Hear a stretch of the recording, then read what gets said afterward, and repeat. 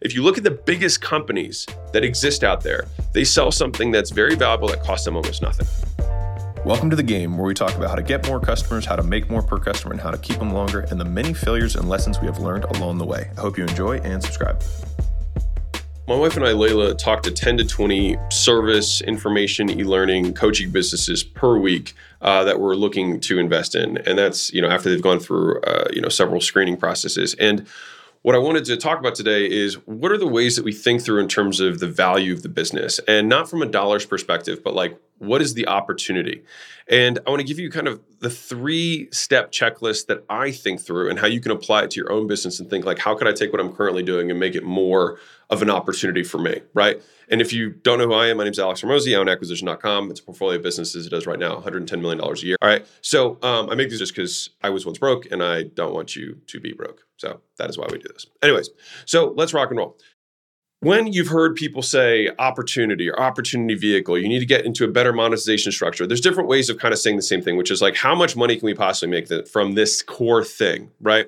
And so when I'm thinking through this, there are 3 pieces that I think through. And at the end of the video, I'm going to kind of walk through kind of the downstream impacts of these things and how you can apply them. But this is the big picture. And you have to make these, I have to make lots of decisions really quickly. So I have to use frameworks in order to make those decisions, right? And make snap judgments on like, do I think this is interesting? Should we pursue this further? Or should we just give some advice and wish them well and maybe see them in the future if they implement it, right? So there's 3 things that I've kind of boiled down to an opportunity vehicle. Is this something, a business or opportunity that I want to pursue? And so for a lot of you guys who are starting out, this will be very valuable for you because hopefully you can just set this up right. And if you're already in the process of building your business, then maybe you can make alterations to the business and incorporate this. So there's 3 things that I'm looking at in terms of like what I think makes something much more interesting.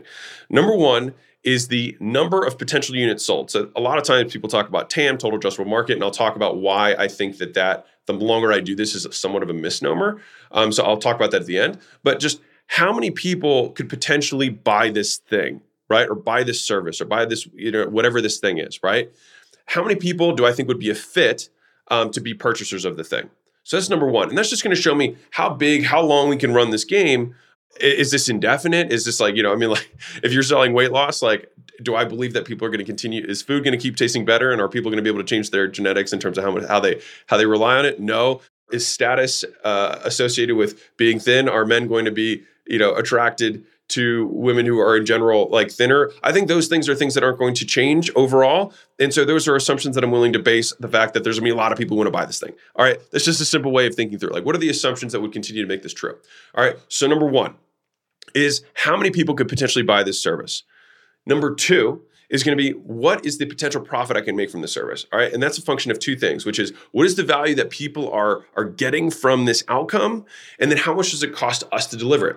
And so those are 2 very important components. Because there's some elements, right, that are extremely valuable, but also very costly to deliver. So that's something that I'd be less interested in. It might be very valuable, but like there's not a lot of opportunity for profit, right? On the flip side, sometimes it's a very, very small amount of value, but it costs nothing, right? And the thing is the gross profit is actually kind of enticing. And depending on what that first one was, which is how many people are willing to buy this thing, then it's like, this becomes a little bit more interesting, right? And so the potential for profit and the gross margin of the unit of thing that we are selling becomes more interesting, which is why Layla and I in general like course, e-learning, guru coaching type businesses to work with, because we can transition them from a not valuable model into a much more valuable enterprise model that has something that they could sell in the future if they wanted to, right? The third piece is the supply demand or competitive dynamics of the landscape. And so I'll give you a counterexample and a good example, right? So if I wanted to get into, let's say, wireless cell phones, right? Like or cell phone service. Well, lots of people need it. Okay, that's good. Supply, the value versus what it costs me to add an additional user and the gross margins are really good, right? Because how much does it cost me to add one more user to my phone network? Pennies, right? And what do I charge them? Hundreds of dollars a month, right? But then the third one is competitive dynamics. Well, I'd have to beat out Verizon and AT&T and all the other big conglomerations of phone service that exist. It'd be very difficult for me to break into that, right? And so that's an example of it checks 2 of the 3 boxes, but not the third one, right? And so different example of that, I'll tell you like a hypothetical crazy good example would be if someone had figured out a way to create hardware that does crypto mining, right? And let's say that crypto mining could make people let's say $50,000 a year. All right, I'm using an extreme example to illustrate the point. Well, if they had figured that out, then one, just about everybody wants passive or close to passive side income. So total number of people that we could sell this to, a lot. Amount of value that someone's getting, a lot, $50,000. In this case, it's actually quantifiable. How much does it cost us? In this instance, we'd have to figure out what the cost of the rig would be. But let's say it was, small. Let's say it was $500. Well, then this business becomes incredibly interesting as an opportunity. And then the third is, what are the competitive dynamics? Well, if there's no one else who can offer this, then we're off to the races, right? But on top of that, how new is the space? Are there a lot of new people coming into it? Are there established people who are killing it that would try and price us out, et cetera? And in this space, for example, everything's brand new. And so the competitive dynamics are great and it's massive. It's very quickly growing and will continue to grow probably for the foreseeable. So in this instance, it'd be like, wow, this is a very interesting business that I would want to participate in or learn more about. And so if you're thinking through these lenses, and I'll talk about the TAM thing in a second about why I don't think it's necessarily as good as people used to think in terms of assessing the value of the business. I'll talk about that in a second. Hey, Mosey Nation, quick break just to let you know that we've been starting to post on LinkedIn and want to connect with you. All right, so send me a connection request and a note letting me know that you listen to the show and I will accept it. If there's anyone you think that we should be connected with, tag them in one of my or Layla's posts and I will give you all the love in the world. All right, so let's get back to the show. If you're using these three lenses to think about your own business, you can ask yourself, okay, is there a way that I could make this, applicable to potentially more people, right? So that I could have a total higher number of units or bigger audience that I could sell to, number one. Number two, is there a way that I can reconfigure this thing so that it either makes the customer a more valuable outcome, right? And or it costs us less to fulfill that outcome, right? So we increase the gross profit per unit sold. All right, is there a way that I can reconfigure what I'm doing, right? And I'll give you a couple rules of thumb here that I like, which is if I'm doing any kind of service business, I like to have 80% or higher gross margins. All right, so what that means is if I'm selling something for $1,000 a month, it has to cost me less than $200 a month. And for those of you who are new to making money, people will get their panties in a wad about that. But profit is what drives business. All right, and it's not that all of that gross profit, that's before cost of doing business, goes to the owner. That's just everything that you have to chip down away from. So you're starting at 80, and let's say you want to run a business that runs 50% margins, right? Well, then that means you've got 30% there, right? If in that $1,000 a month example, I got $300 a month to cover everything else that I do in the business. That covers marketing, that covers admin costs, that covers payroll, that covers HR, finance, all of these other legal, whatever, all the other functions of the business. So the thinking is 80% is minimum. And the thing is, especially smaller businesses think for some reason that's like charging more is bad, right? And you got to get out of that because if you want to help more people, you need to have gross profit in order to scale. If you look at the biggest companies that exist out there, they sell something that's very valuable that costs them almost nothing. All right. So think about Google, right? They sell ad space. It costs them almost nothing besides the actual, their incremental cost of running an ad is virtually zero, right? And they charge a king's ransom for it, right? Facebook, same thing, right? They charge for eyeballs that cost that, they've one-time cost of building. Then after that, the incremental cost of showing ads to more eyeballs is almost nothing. So it's all margin, right? You look at the phone company that I was explaining earlier.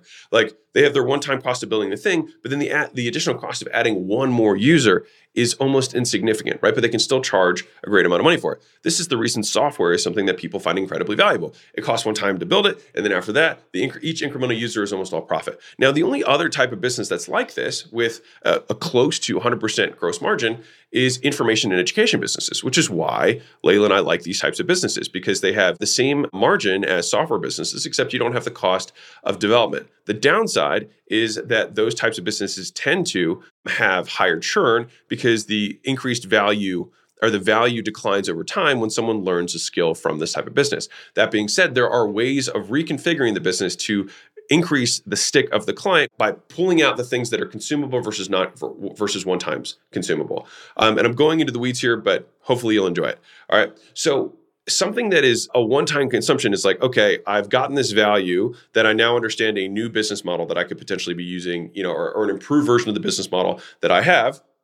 And so finally, I want to talk about why I think TAM is not as good of a, indicator for the potential size of a company. Well, look at some of these original companies. So look at Facebook. When they started out, it was like supposed to just be a college, network thing, right? It was supposed to be, Facebook, I think is what the actual term was way back in the day, for like a yearbook, right? And so that's literally what the name of the thing was, right? And so somebody might look at that initially. Obviously, people could see where it could potentially go, but they saw that and be like, well, maybe the TAM, the total addressable market, is just college students. The reason that I think it's interesting is that businesses and founders expand in vision over time. And the time when a vision is a visionary or a founder has run out of vision or run out of future is the moment that the business dies or they sell it because they just don't know what else to do to grow it, right? And so what happens a lot of times is that if we can continue to increase and eat up the total addressable market that we have defined for ourselves in our business, a lot of times adjacent, or adjacent markets or silos all of a sudden become more and more attractive. We find out that there's a lot of similarities or that we find out there's another need, and then we can branch into yet another silo. Now, if you're like, that's the exact decision I did, and I went from 100,000 to 200,000 a year. No, that was dumb. Like that's not the point of this. Like you could just scale one avatar to probably, 100 million a year before doing that. That's not the point. The point is that on a long enough time horizon, businesses also through mergers and acquisition, things like that, they can buy up other companies that are adjacent, close to them, et cetera, and expand the total addressable market they have, which is why I don't necessarily think of it on a long-term time horizon, but I do think about it on a short-term time horizon. So if I'm looking at like the next 3 to 5 years, then I may be like, okay, we're not going to change avatars in the next 3 to 5 years, but do I think that this thing over the next 20 years could eat up more and more of the pie by expanding who we're potentially serving? If the answer is yes, then the original TAM or the current TAM is not necessarily what the future TAM is going to be. All right. And so that's why I don't see TAM as valuable as I think it is purported to be. All right. So you hopefully can think through those 3 different opportunity kind of vehicle frames in terms of like, how can I look at my TAM in a way that potentially could sell more customers? How can I increase the value versus the cost of what it is that I'm delivering? And is there a way that I can enter a space that is more unique or newer, which I can either do by going into the clearly new spaces or by trying to redefine what I'm doing in a new way, right? And if we can do those things, then we increase what I would consider the opportunity size of what we are pursuing, and then ultimately make more money. All right. And so that's what I'm thinking about when I'm looking at these companies that we're, potentially investing time and money into. Otherwise, hope you have an amazing day. Bye.